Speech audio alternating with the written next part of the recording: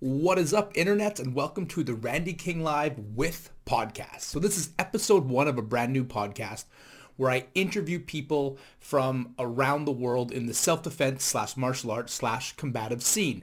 This is not like the debate show, and this is not like the WTF podcast in the way that this is just a purely interview style show. So today I bring you the legendary Richard Dimitri and Pamela Armitage from studyofviolence.com. In this episode, we discuss so many amazing topics, including their new website, studyofviolence.com, and how to properly use that website because people don't know, including myself. We also talk about the realities of self-defense, trauma-sensitive training, and how important trauma is when it comes to the self-defense world. So listen about the website, listen to our intensive talk on trauma-based training, listen to Richard and Pam's thought processes on the self-defense world, and take as much information as you possibly can. And don't forget to check out studyofviolence.com when we're done.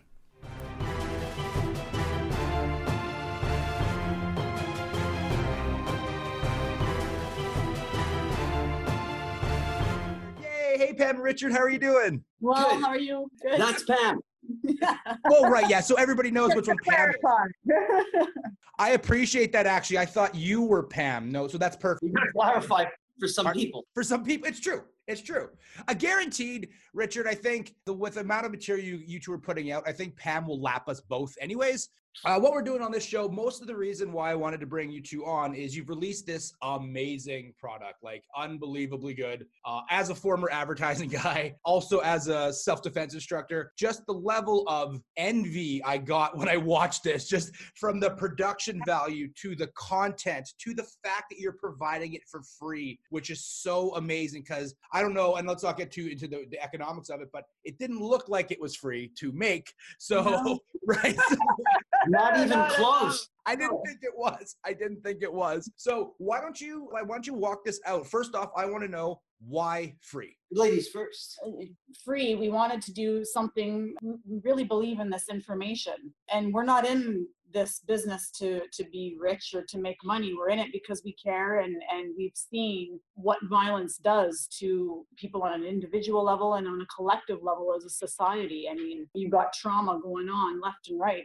Everyone is suffering from some form of trauma and we really wanted to make the world, to put it in a nutshell version, a safer place. And we understand there's a lot of people that can't afford, they don't have access to good quality, real self-defense, what it really comes down to, the human psychological aspects. And we really wanted to help people and get it out there for free. And we wanted it to be a high quality product too, to really catch attention and spread like wildfire. We truly fundamentally believe that if this info gets out there, it will change the world for the better, and it will change individuals' lives for the better. And that's why we wanted to do it for free, with no catches, not an email. There's no fine print at the bottom, free for a month or anything. Right. It's free. There's no, you got to enter your email and then get spammed with a bunch of crap. It was just really, it was about the information. Which I love. And Richard and Pam, you work with the same, not every self-defense instructor works with the same demographics we work with, right? Which means people that actually need it. And that's the problem. And the joke that I make a lot of the times is, if you can afford my class, you probably don't need my class, right? Because you live in a socioeconomic area, you're probably going to be okay. You have an alarm system, etc. So the free stuff is important. I'm in the same boat. I like to give away a lot of my time to people to help. But this was just next level stuff. I've never invested money in to give away for free yet. Now it just makes sense, and the product is so good. The website, so there's two names. So the first one I'm going to say, because I can say it, is studyofviolence.com. Then there's another way cooler name, which is, I'm not going to say it, so you're going to say it. What is it called? It's Latin for study of violence. Yeah, it's just Latin for study of violence. It's I believe it's pronounced Studium Violentiae. Studium Violentiae, yeah. The idea behind that was, we didn't want, we're not selling a system. Right. This isn't an art. This isn't an opinion. This isn't, I don't want to call it myopic, but a limited perspective of self-defense that comes from a bouncer or a cop or an ex-military. It's not that they don't teach self-defense, they do, but they teach For the specific niche. Yeah, it's for a specific niche. Yeah. It's they don't, that niche, people need it. I mean, we say it's for people who don't need it, but it is people who need it. Cops need to learn self-defense. Yeah. So do bouncers, so right? But it doesn't necessarily translate to the 14-year-old girl who's being abused by her grandfather. And so it doesn't even come close to that. What we wanted to do with the website is give the information to everyone that is scientifically based, resourced, accessible to them in a non-combative self-defense. Like, there's no marketing there. There's no logo. Really, we don't have a logo. I didn't put there's no branding. We're not trying to brand anything. So it's kind of like a Harvard educational course on violence prevention. And here's all of the information. And it comes in two parts. One of the big mistakes a lot of people are making, I'm noticing, and maybe we need to clarify it on the website, is they're just watching the videos thinking it's the whole course, but they're not reading the text. They're missing a lot. They're missing out. Just watching the videos. The videos on the website are nothing but an introduction to the text, which goes much deeper, really. So, interesting. So I made this mistake. So user side, I just assumed that the writing was just the transcript of the video. No, not at all. The video is an introduction on that specific subject. That subject. So in this subject, this is what it's kind of like a little tease. The point is, watch the video and be like, holy shit. This is good. And read everything. Get the course. It's much deeper in the written content. But that's even crazier what you're providing. That's the really slick looking video is just a intro. An intro, yeah. You're not getting the whole course there. If you read and watch the video, that's the whole course. With the exception of subject, the tool and target development and foundations. Yeah, then there's just video. And then the stun and run, which is strictly just video, because it's much more on a physical level at that point. It's the start of the physical. You can't really write it out. It's easier to understand in video form, visual there. So. And when it's presented in the way that we're presenting it, why we invested so much in it is because we didn't want people to just come on and think it's just another chop-socky self-defense site trying to, at the end of the video, sell them a course. And that's why there's no subscriptions or fees or there's no strings attached, man. That website is selling nothing. Nothing. Zero. It's not even telling you to, take a course after that. Fuck you. It's all you get. You want more? Sure, you can head us up. But we're not selling you anything more. And we know that this information, it's not arguable because it's factual stuff. It's not an opinion, right?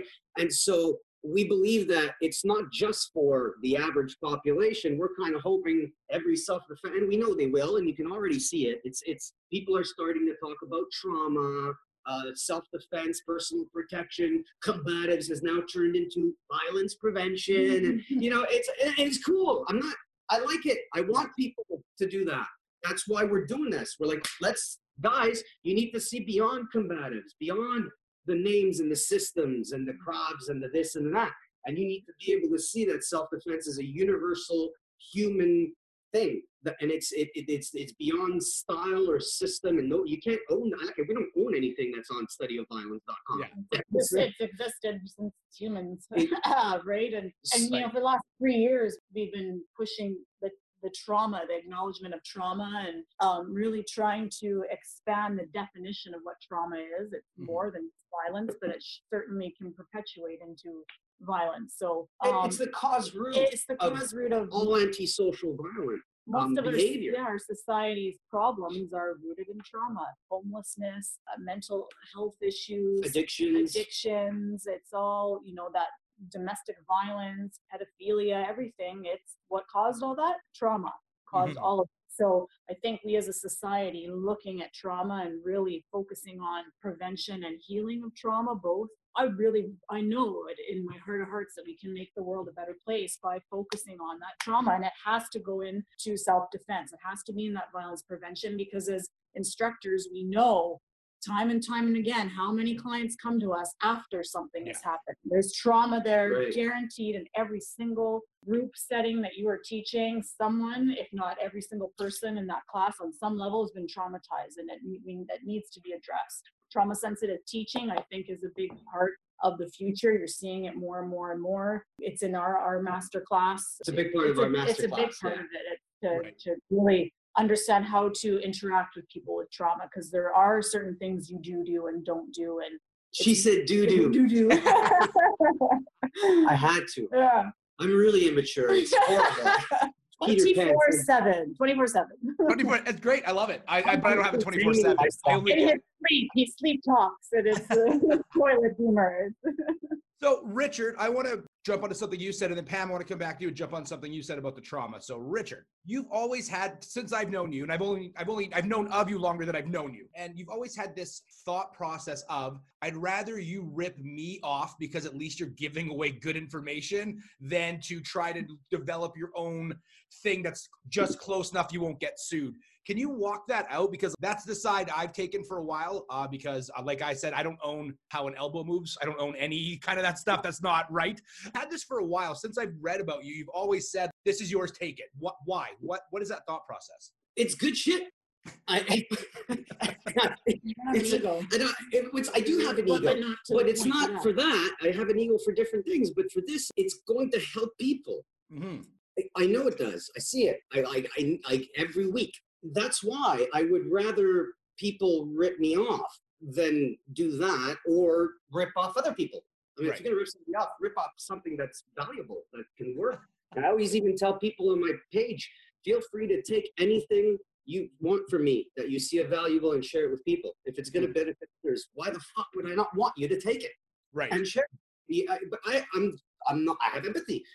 The reason I got into this entire mess was trauma myself.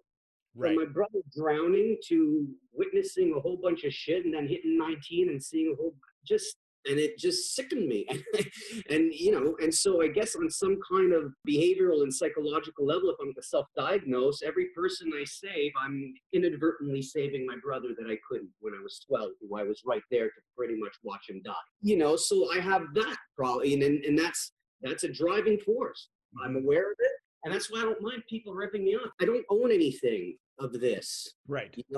I can own a name like the Shredder, but that's about it. I mean, I can't own the concept of the Shredder. That's why I didn't want to put a name. That's why I didn't want to call it, we're racking our brains. What are we going to put out there? I don't want it to be a name because people latch on to names and then it becomes a faction. And that's the way they do it now. Well, study of violence isn't a name. Study of violence is generic. It's what is it? It's the study of violence, and here's what we've come up with. Here's the research and the experience, and here it is. So it's not a system. It eliminates the emotional attachment. Yeah, it eliminates the emotional attachment and the branding to it. So now the information's there, and everyone can take it and use it and say whatever they want. I love that concept. So one more question for you, Richard, because you sparked another one. I'm coming back to you, Pam. I'm not ignoring you, I promise. Your fan base doesn't quite agree with that philosophy all the time. I've seen a ton of people defend your honor online because I don't know why they're defending your honor. You're perfectly capable of doing it, but they're white knighting Richard Dimitri for some unknown reason. Oh, it's normal, and but I guess, yeah. You've gone through this. You had a brand. You had groups that still exists. Then you kind of walked away from that a little bit. Right. Yeah. And now is it from that learning experience of seeing this happen right in front of your face? You're like, this is for everybody. And then people are like, no, it's not. It's for us with this logo. And you're like, but no, it's not. Was that the separation that caused that initial separation? It was that was a big part of it. And it was the way people viewed what we were doing. Mm-hmm. Like it became a thing. It became, dogmatic. It became, people were like, oh, that's the way Sanchito does it. I'm like, that's not the way we do it. This is fucking, it's not our opinion. This isn't, oh, I studied 14 arts and I made a bit of a salad for you. Here's an elbow with a joint lock and a kick in the headbutt and a spit and a poke in the eye, and we'll call it progressive, combative, phenomenal, tactical. There's like a dime a dozen. Everybody's got like 2-3 black belts and they're coming out and making salad. We've got billions of systems. Yeah. And they're all the same. If you look at every single one of them, it's the same fucking shit being repeated with, a bit of an E and an E and an E, and that's it. I'm looking for, what the fuck is that? It's not our way. And so Now there is no way. You can't go, this is the study of violence method. Well, it's not a method, is it? It's the study of this is from behavioral psychology in relation to human. It's 22 different countries of human beings doing this and looking at the manifestation of their physical acts compared to what all the experts have said, not the Lee Morrisons of the world and the Tony Blau. I'm the real experts in violence and psychology, right? The people out there in the scientific community doing the research and the work and the, right, and the traumas and all that stuff. And how people do things, right? And then when you match and you go, wow, fuck, they're right. You can't, how do you go, no, that's not true. It's fact now. And so it's not my way of doing it. I didn't come up with economy of motion, non-telegraphic movement, closest weapon, closest target. I didn't create that. Yeah. But I went, oh, wait, when you actually apply them, here's what you get. Yeah. Look, people, that's what happens when you apply these things. Oh, that's just the sensual. No, that's what happens when any human being applies it. I don't care if you're a midget, a 6'12", a girl, a guy, in between the two, it doesn't matter. It's for the human. And so self-defense and violence prevention is human. Yeah. It's not stylistic, systematic, methodical in nature. It's so fucking gray. It's unbelievable. So we have to be able to look at the common generalities of every human being. And of course, there's exceptions to every rule. Some people make karate work and taekwondo work and fucking whatever. I'm not saying this. I'm not saying like all the other stuff doesn't work. It works for what it is, but people don't understand what it is, and they go, "Oh, it's that." No, it's not that. It's this. So you're going in learning ping pong, but you think you're learning tennis. There's nothing wrong with ping pong, but you're not learning what you think you're learning. Right. That's all.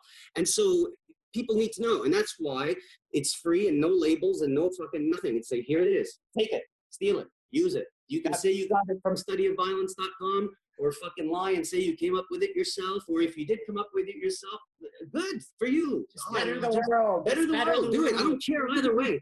I don't have a dog invested in this fight by any means. Right. I'm not even betting on any dog in the fight. As I say, I'm here for the entertainment value of it, and I'm going to give away the best possible information I can. And yes, I have to eat. We got to eat. We got to pay the rent. And that's why we're not giving it absolutely the entirety in a way, which you can't. It's impossible on a website. Yeah. So if people want more than what's on that website, which is already tremendous, and probably generally speaking, most of the general population won't really ever need more than that. Yeah. But if they do, we've got master classes and online courses coming up that you will pay for it. Yeah. Awesome. And that just makes sense. And I love, because you're giving away so much for free. That is good. There's another place to go. And I like your analysis of it's just human nature, right? We don't pay the Newton family every time we jump, and then the gravity pulls us back down a quarter because of gravity, right? That's just not how it works. So no. I totally agree with that assessment. The Newton family figured out a way to to twist gravity where you can float for 30 seconds and, Yeah, exactly. If you can break the rules, for sure, you pay for that, but don't pay for the rules that exist in nature. That makes sense. Pam, you were talking about trauma awareness. Now, this is really interesting to me because I'm going to say I stumbled upon trauma type of teaching only because I try to be good at my job. Now, I'm not a small human being, nor am I a weak human being. I'm 6'1". I'm a big dude, and I'm not unconfident. So when I was teaching people not like me the way that I would do something, I found a disconnect in like, well, why don't you just gain 200 pounds, little person? It'll be easier. Trust me, way easier being a big straight male than anything else. Why didn't you pick that? So, and that's one of the issues we have. Sorry to interrupt you. So many self-defense instructors. Yeah, I agree. That they teach it from that basis. They only look at their own perspective and themselves, right? Learn to hit fucking hard. I'm going to tell a 72-year-old woman to hit fucking hard on a guy that's 6'5" and get whacked on oxy, okay, right? She just can't learn? Is that what you're saying? She can't learn self-defense then? That kills me. That's the most self-limiting, imposing. And irresponsible. And it's irresponsible because you're telling the general population that if you're not big and strong and got tattoos and you're a fucking brute, you're fucked. Yeah. No. I agree 100% with that. So, but in my learning curve of when I was like, I need to adapt this because I'm not doing what I wanted to do. This is when I started experiencing those traumatic backlash type situations. And I had to research more on the trauma stuff, especially when I was working on some First Nations reserves, right? The level of trauma there is prevalent. Every single person in Canada. Yeah, it's bad. And like the stories were like, so my big claim to fame, which makes people listen to me, was I was stabbed a couple of times. That's my big like, ooh, Randy was stabbed. Let's listen to him, which is dumb. Listen to the guy that didn't get stabbed. It makes way more sense. But I got stabbed a couple of times. That happened to you, bro. That's shitty. not fun. It was rough. There was a depression cycle for about a year. It was a bad time. But when I go on when I teach corporate, they're like, stabbed. Ooh. And then when I go on the reserve, they're like, how many times? And we share stories. Like it's just a different environment, right? So it's right. It's a very vastly different group, two different groups right there.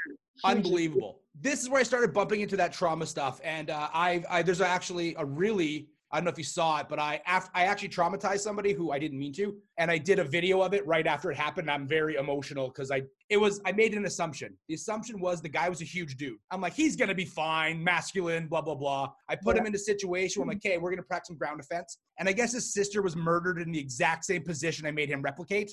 Yeah. And I was like, oh my God. Like when I first started, and I'm going to go through all of my mistakes because I'm going to bring you to my question.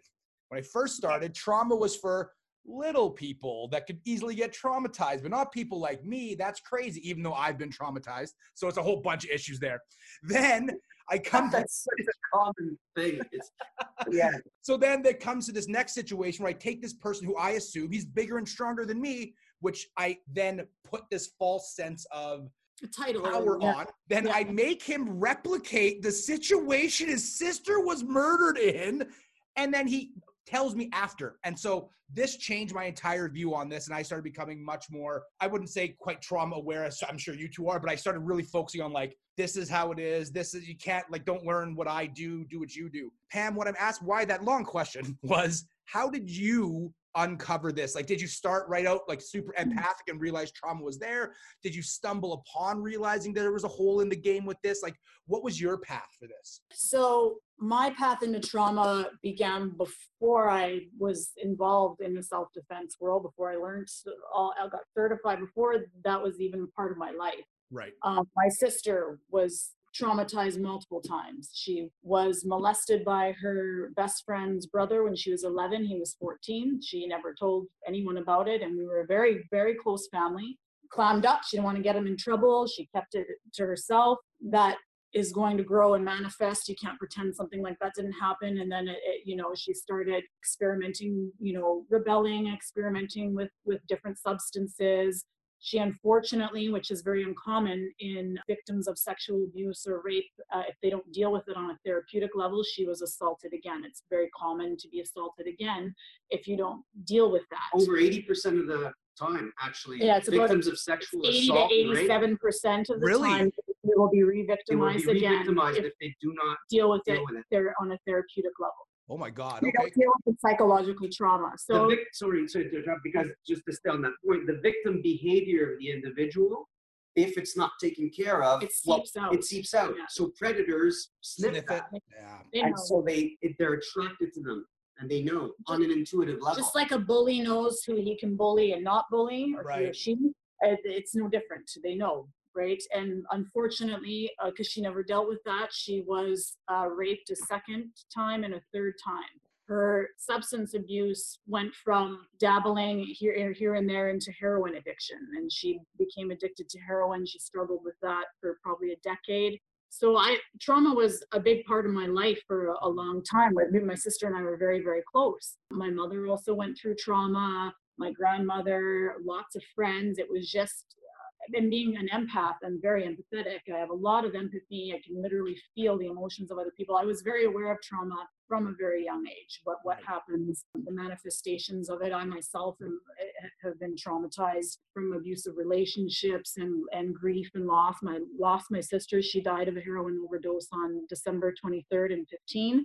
When that happened, that, by the way. Thank you. Before my family lost her, before she passed, I had been, in the 2 years before that, about a year and a half, 2 years before that, I was diagnosed with general anxiety disorder, and yoga was a huge help for me in meditation. And I fell so deeply in love with yoga because it helped me so much with the anxiety that I wanted to become a teacher.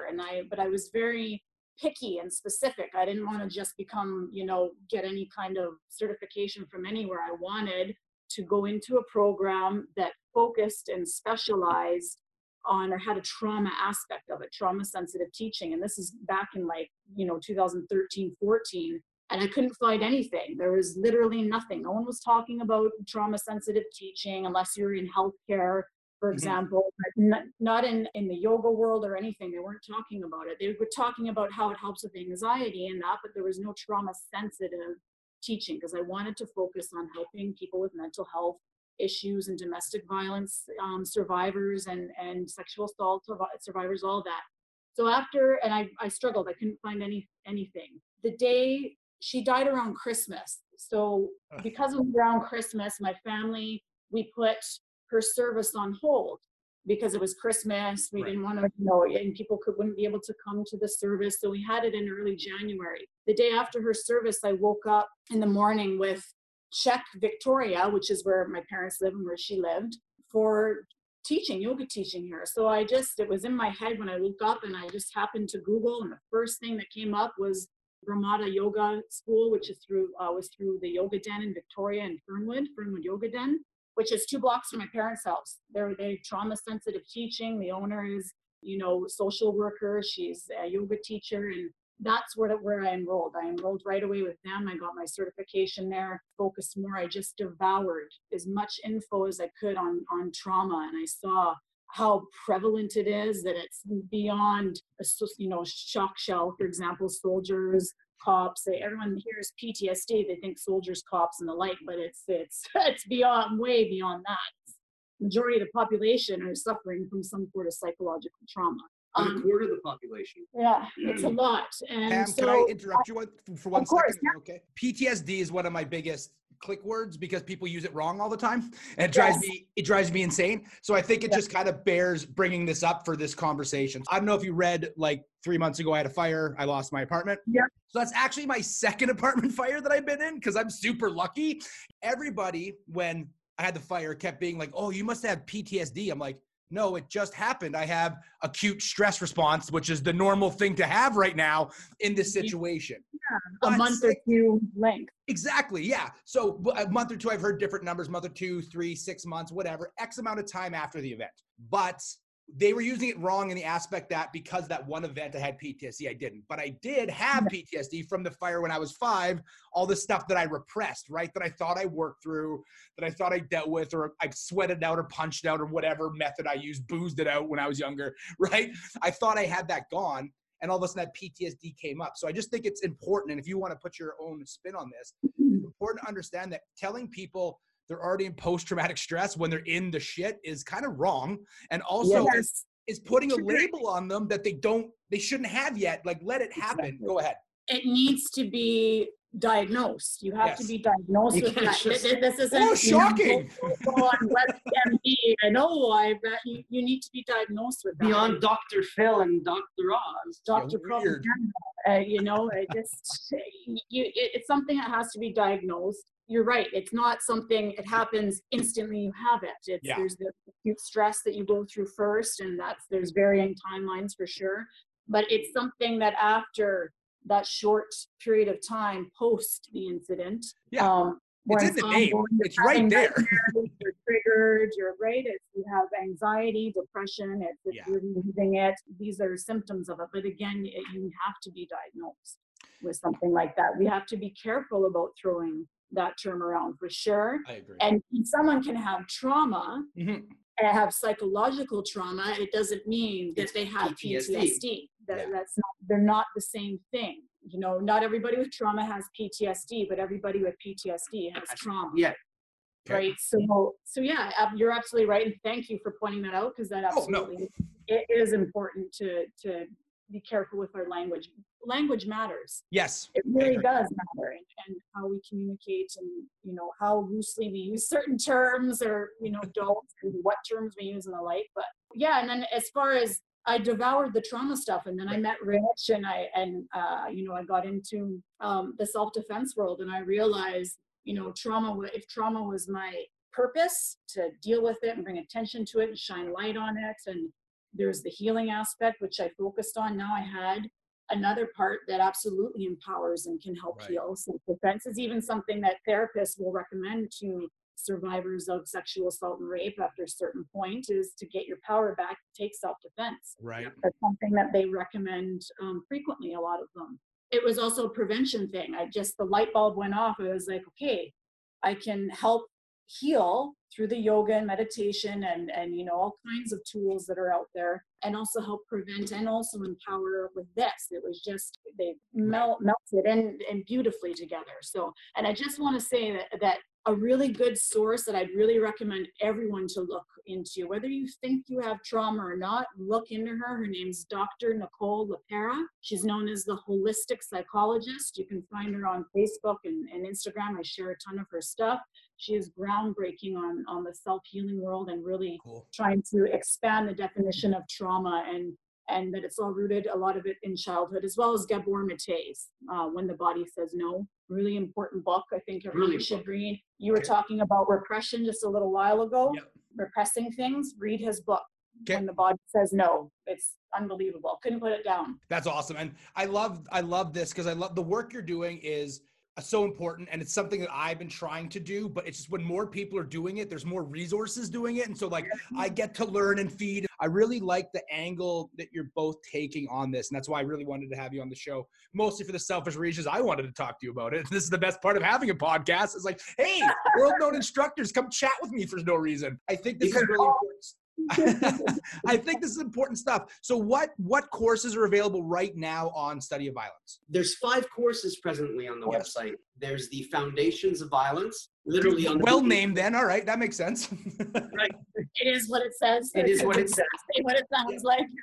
And that's for human beings. Anyone, all walks of life. Because we get a lot of questions.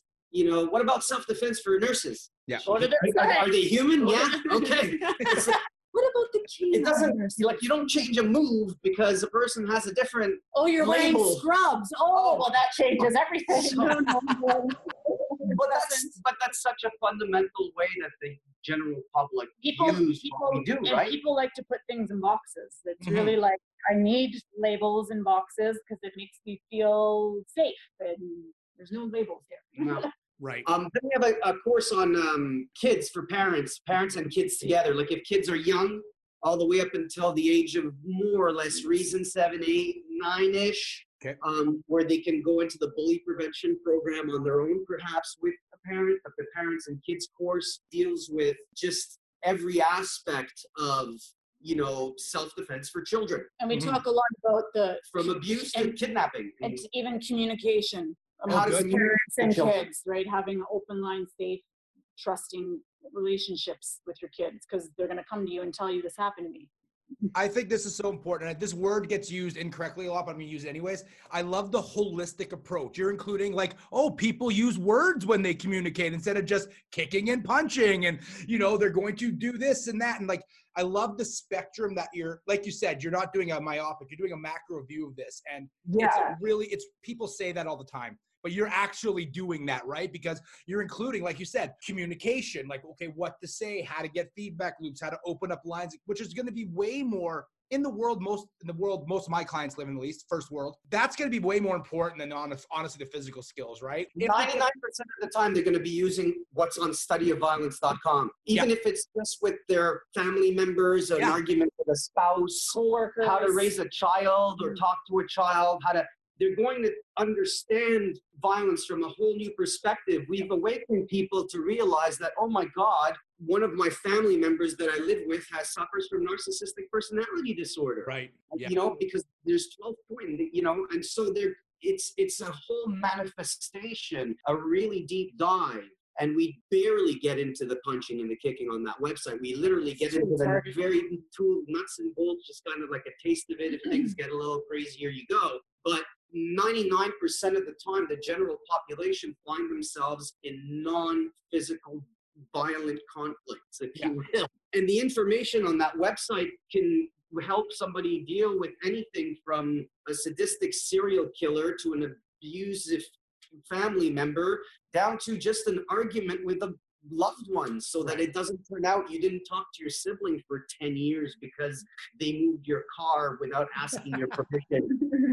Because it's so much deeper than that. And it also gives people a perspective and understanding that the bad guy is not evil. Oh, they're evil. They're monsters. Or a stranger, that it's a stranger. Right. Such a myth. Such a myth.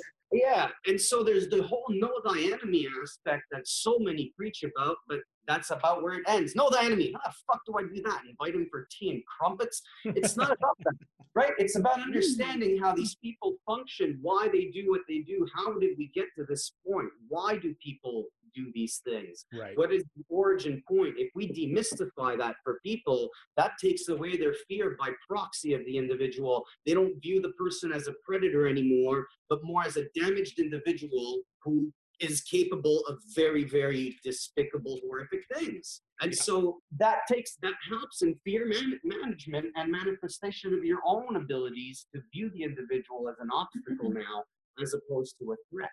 Along with the mindset course that we offer, which was at the third course, we have an anti-bullying course and we have a complete awareness course. So we got Foundations of Violence, complete awareness, mindset, bullying, and one more, tools and targeting. No, parents and kids. Anti-bullying and parents and kids are different classes. Yeah.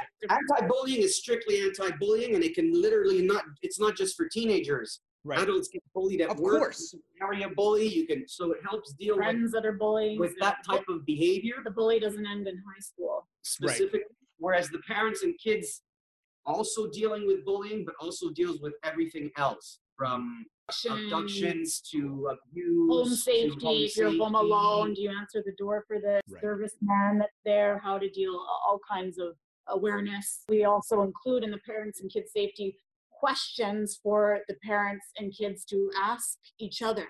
Do you know what would you do in this situation? And to interactive and discuss with each other. Yeah, what that's about. So, and I was just gonna point out too that it can bring people to the realization that a family member is narcissistic or being abusive. We had a student. We had several students.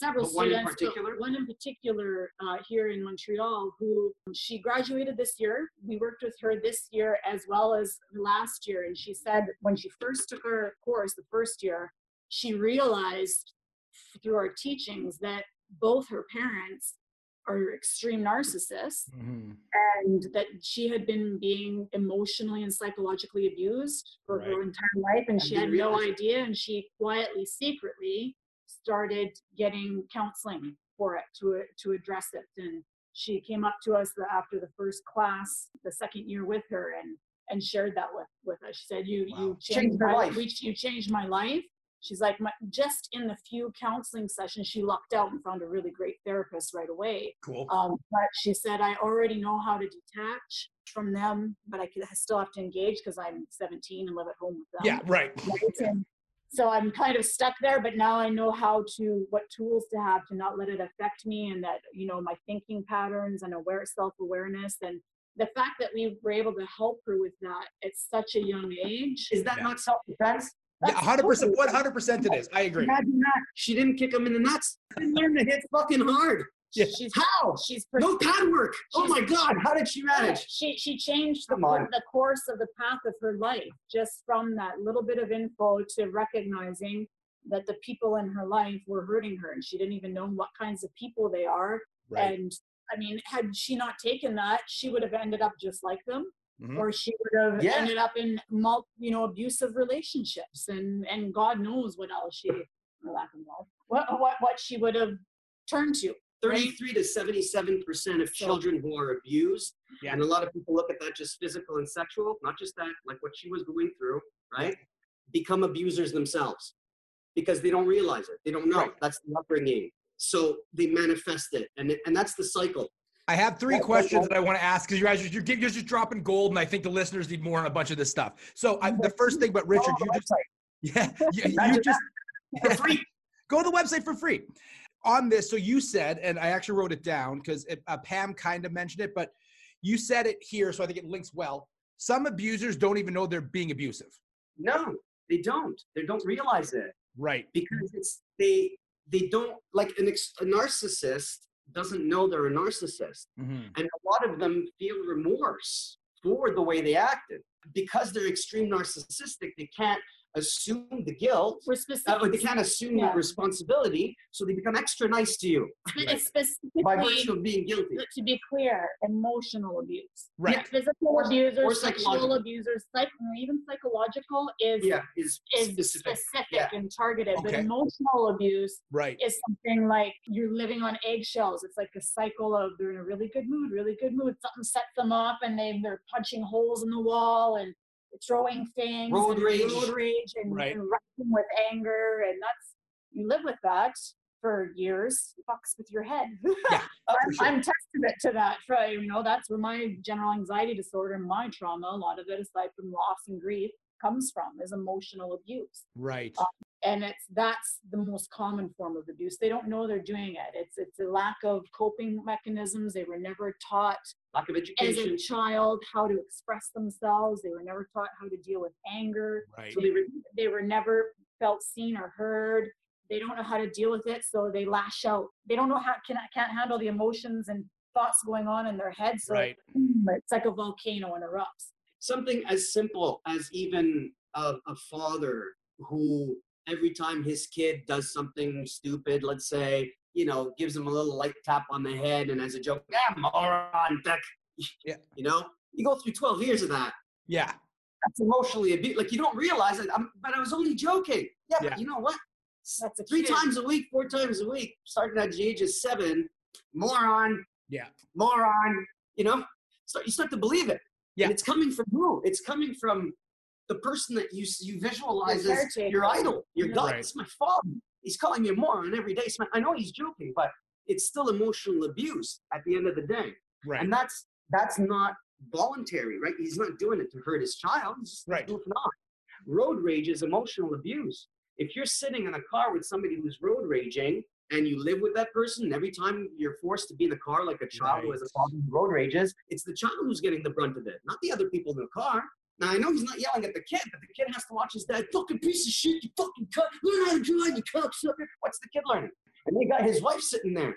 So every time they got to go for a car ride, there's a mini anxiety attack, isn't there? Right. You don't even know why. You don't even realize you're having it. You're just not enjoying car rides. If you live on eggshells, there's emotional abuse going on, and it might be on a small level, but those small levels every day over an extended amount of time, it's quite a large amount of eggshell. That is such a good metric, such a simple, easy to understand metric for people to digest, right? If you feel like you're living on eggshells or some kind of abuse, I've never heard it phrased like that. That is amazing. That's actually going to be the quote for the show. Well, the reason that's what we did with everything that we researched and scientifically figured out. It comes in a certain lingo that the average layman won't comprehend without, holy shit, a thesaurus. So we literally had to take it and break it down and edit it and re-edit it 6 million times in a way that anyone can understand it. Or at least you can explain it to somebody next to you and go, oh, no, it's that. We've had some experts even come out and disagree with us. Sure. Which is fine. Yeah. Because everyone has their way of doing it that they feel reaches the public more. It's not that their way is wrong or ours is wrong. It's just that because both are still based on the facts. Yeah. In terms of the labels of, referring to somebody as a sociopath or a psychopath because, it's simplified. It's simplified. It's oversimplified because these are not actual terms. Yeah, and if you started quoting the DSM, my God, people are going to be like, I'm lost. And you're going to lose them. And they're not going to keep reading and learning. And they're not going to continue with it because you lost me, I'm done. So we just brought it down to a lingo that they can understand, differentiate for the purpose of learning and going, oh, okay, well, if a person doesn't have empathy, it's antisocial violent behavior. They're not either capable or they were born, right? So that person I can't diffuse. This is how I deal with them. Well, this person showed some empathy here. So when I said that, the behavior kind of changed. Mm-hmm. So it's about recognition of behavioral patterns and differentiation using the terms because they're so used and prevalent in social media. And so even in film and detectives and fucking you watch Law and Order, sociopathy, right? So the public already has an identification. Now, what we're trying to do is educate them on these people so they don't view them as these evil monsters that are only defeatable by the kung fu cops, and as individuals that we can break down and go, okay, and we even explain to them that, hey, these are not we tell them too, these are not, definitive terms. These are based on certain diagnosis of certain behavioral types, so that they're not necessarily, but we explain it to you so that when you get to the point of somebody's in my face, I got to know how to act and figure out a strategy. What am I dealing with? Does this person have empathy or not? Is it a good person having a bad day, or am I dealing with a bad guy? What's the bad guy? Antisocial behavioral type? That generally, there's about 8 or 10 categories or 12, but we broke it down to generally 5. The narcissist, the Machiavellian, the sociopath, the psychopath, because those are the most general ones that people can associate, understand, and they have that variety of enough differential types of behaviors and actions that you can actually split the two and go, okay, this is what I'm most probably dealing with. Yeah. And at the end of the day, the most important aspect is for that person to get back home. Right. It's not about them becoming psychiatrists, therapists, or by far going out and learning the DSM, nor is it about having to learn to hit again fucking hard. Although that does come down to a point where we do need to, the physical aspect is definitely a critical portion of it, obviously. But 90% of the time, the vast majority of the human population won't get there. And if they do, the vast majority of the human population isn't going to perform what they learned in their martial arts classes, unless it's a social violence situation gone wrong. Then they can do their knees and their elbows and their smashing. But if it's an anti-social violence situation, from our research, from what we've seen so far to date, up to now, literally less than 1% of the general population are capable of using any of the shit they ever fucking learned. In terms of, you don't remember your left from your right.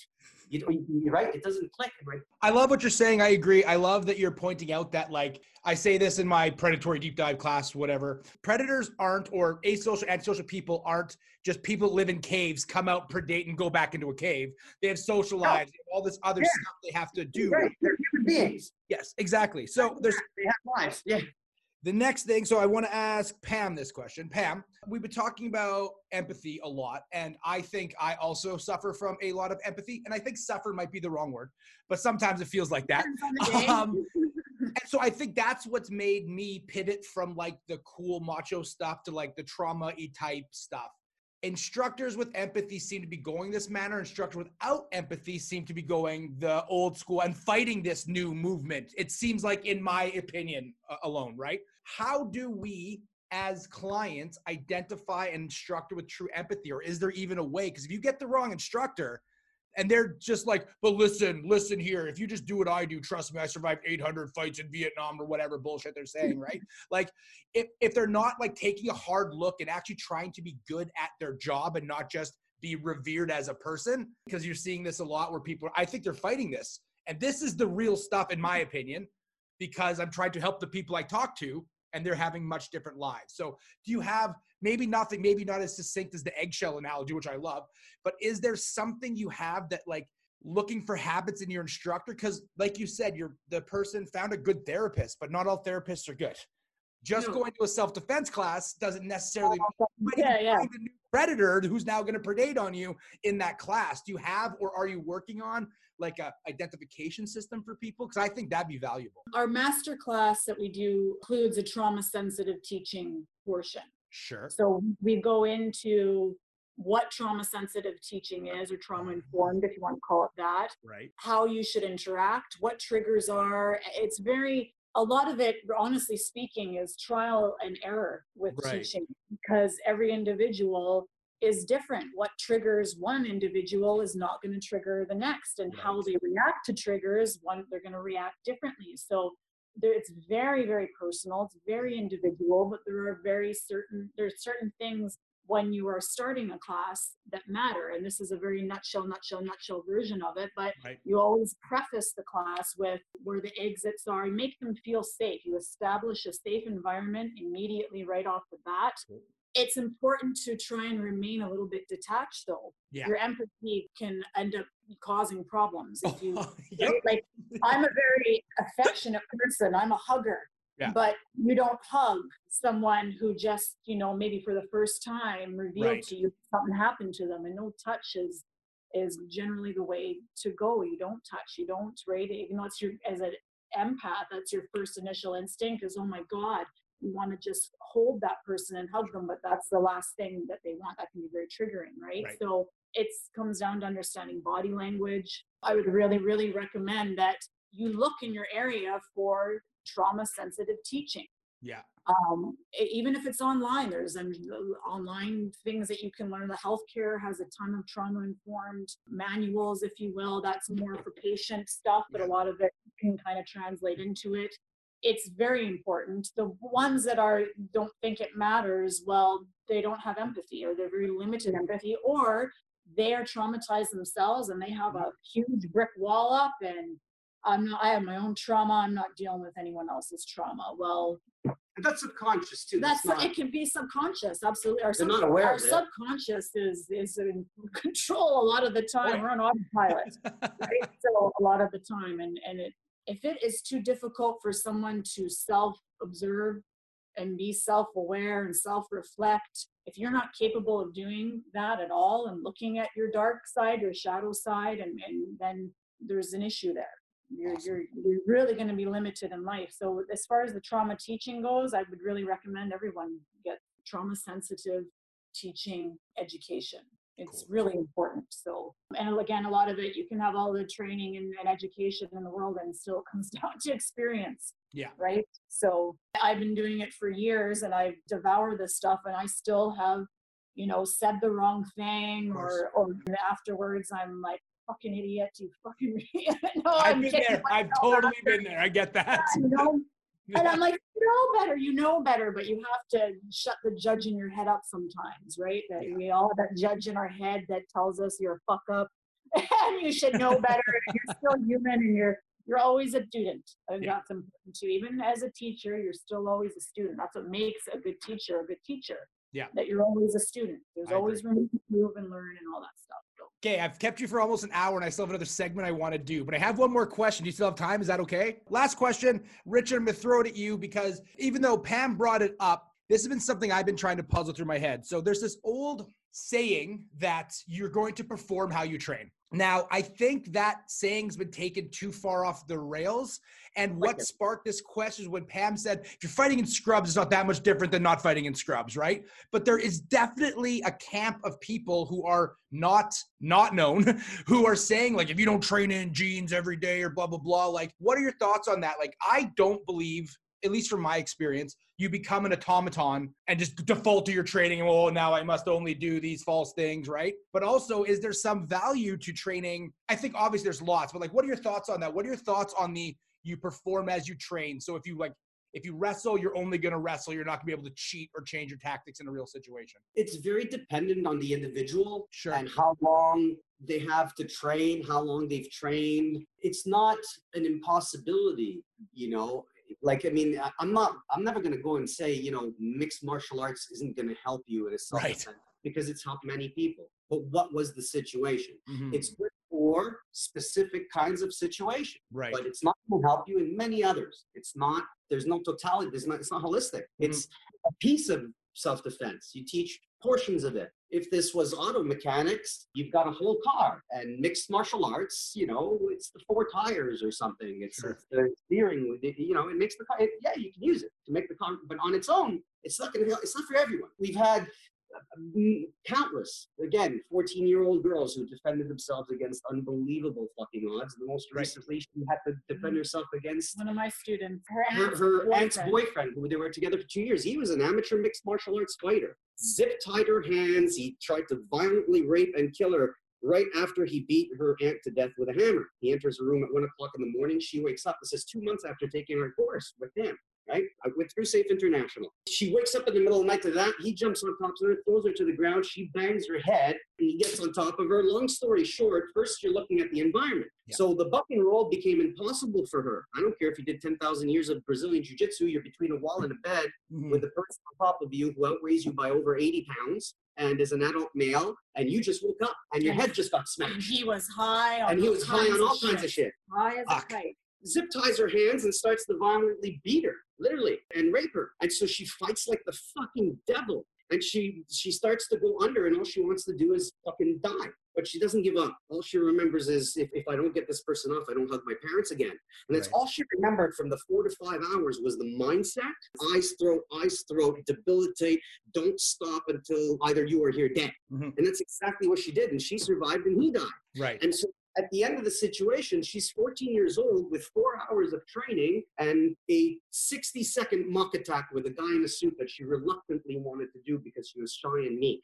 She would only do it if it was just me, her teacher, and our mock attacker. It's the only way she would do it. The only way. So, you know. She's 95 pounds. She's 5'8", my height, and 95 pounds. She's tiny. She comes out of it and she credits the course. She goes, I'm not taking this course. There's no way. But she states what she remembers.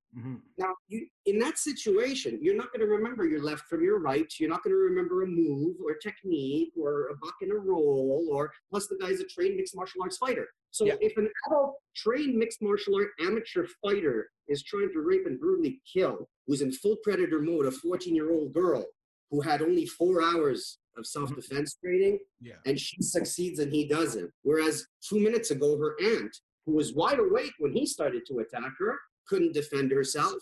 Right. But she did, and she took a course. What does that tell us about what self-defense is? Now, had she taken any other fucking course, Krav Maga, and learned 50 knees and punches, she would fucking be dead. There's no twist about it, unless they were teaching what we were teaching, which they do, but they don't, because we all see it. In the 4 hours we worked with her, we do maybe an hour and a half of physical stuff, hit the pads, a few palm strikes. It's the mindset which allowed her to survive. So it's not about the art or the move. You could train, and it's whether it's going to come to you or not through muscle memory or neural fucking muscular program or whatever it is. It might not. It depends on how often you train and the nature of a situation. Now, if you're constantly training for social violence situations where you're hammer fisting, knocking out people, elbowing, blah, blah, blah, blah, yeah, that's going to come out. That's going to come out in a social violence situation. But all of a sudden, a guy's got a knife at your neck, like so many people who have trained, even from the mixed martial arts aspect, but all of a sudden, when the knife came out, they fucking either got stabbed, it failed. Why? Well, we never did that. Right. So to a degree, yes, the training, the closer your training resembles the reality of what you may encounter, the better you're going to perform by proxy. So let's say you had if I tell you, Randy, in 3 months you have a basketball game, championship fucking bout, you got to fucking train. Are you going to go and play baseball? No, obviously not. No. Right. Are you going to go swimming? Are you going to play dodgeball? What are you going to do? You're going to play basketball. Yeah, probably. Okay. If I want to learn self-defense as a totality, I have to learn every aspect. So that's why we can't call it self-defense, because self-defense is limiting. I teach self-defense, well, to whom? What kind? Is it for bouncers? Is it specifically targeted to mixed martial artists? Is it for social violence situations? Is it just women self-defense? Or do you teach violence prevention where, I teach everyone. I cover the whole spectrum, man. Why? Right. Because it's violence prevention, it's human. So what do we teach? Prevention, awareness, understanding, law, moral, ethic, the revenge factor, what happens after. Do you realize what happens if you learn to punch fucking hard and you knock the guy out, he hits his head on a stool and he dies? Yeah, that's 6 years. That happened to him. 19 years old, he punched the guy in the face in a bar fight over a spilled drink. He fell down, bangs his head, the guy dies. Turns out he's gay. Oh, we're going to tag on 7 years. Hate crime. Oh my God. Totally twisted it and made it into a one punch. It was not. Learn to hit fucking hard is irresponsible to teach people that. It's sadly irresponsible in today's world with CCTV cameras and witnesses. If you don't understand violence prevention and self-defense from a legal perspective as to where you live, you're fucked. You're teaching it to people. You're teaching them to kill people, to potentially put somebody in a coma or render them a paraplegic over what? A parking spot? Oh, hey, man, you looking at my girlfriend? Because these guys don't train, the grandfather abusing the 9-year-old. No. They can't. They're not there. It's it's like, I get it. I was there. Yeah. But it's a bit more than that, right? Yeah. Yes and no. That's good. That's a great answer to the question. I experienced a one-hit kill as well. I didn't do it, but I was working in a bar when a guy punched a guy, and we moved the body because we thought he was unconscious. So we just dragged him outside and sat him up at the door because that's what happens. Guy was dead, right? So it was crazy. And the guy got 5 years mandatory here for that because he killed him one shot. Excellent episode. Thank you so much for your time. Why don't you quickly just give everybody one more time the web address for the new website? Okay, so studyofviolence.com, www.studyofviolence.com. free courses. There's no catch. You don't have to enter an email to get access. It's right there. And Awesome. Don't just watch the videos. Yes, Read exactly. after. The whole course. Videos are just an intro. Watch, read everything. The text is the meat. Yeah, Don't look at my ugly face on video. I'm telling you right now, this is an amazing site. I cannot believe the level they put into this, knowing now that the meat of the course isn't in the parts that I watched. That's crazy to me. We're going to jump over to Patreon for the After 8 questions. So I'm going to ask them 8 much sillier questions than we just had now. We're going to have a little bit more fun than like rape, antisocial violence. Wow. We're going to go a little bit chill on the Patreon side and have some fun. But please join us over there if you can. If not, I hope you enjoyed this show. And don't forget, studyofviolence.com. Also, if you like all these shows I'm putting out, please review them on iTunes. That's such a huge benefit to me because they go higher and higher up. So I'm done promoting. I feel really guilty saying, give me some money after they're giving away everything for free, but I got to eat too. Maybe less, but I got to eat. We get it. Yeah. All right, cool. We're going to jump over to Patreon. Thank you so much. I hope you enjoyed the first episode of Randy King Live with, and expect a bunch more of these.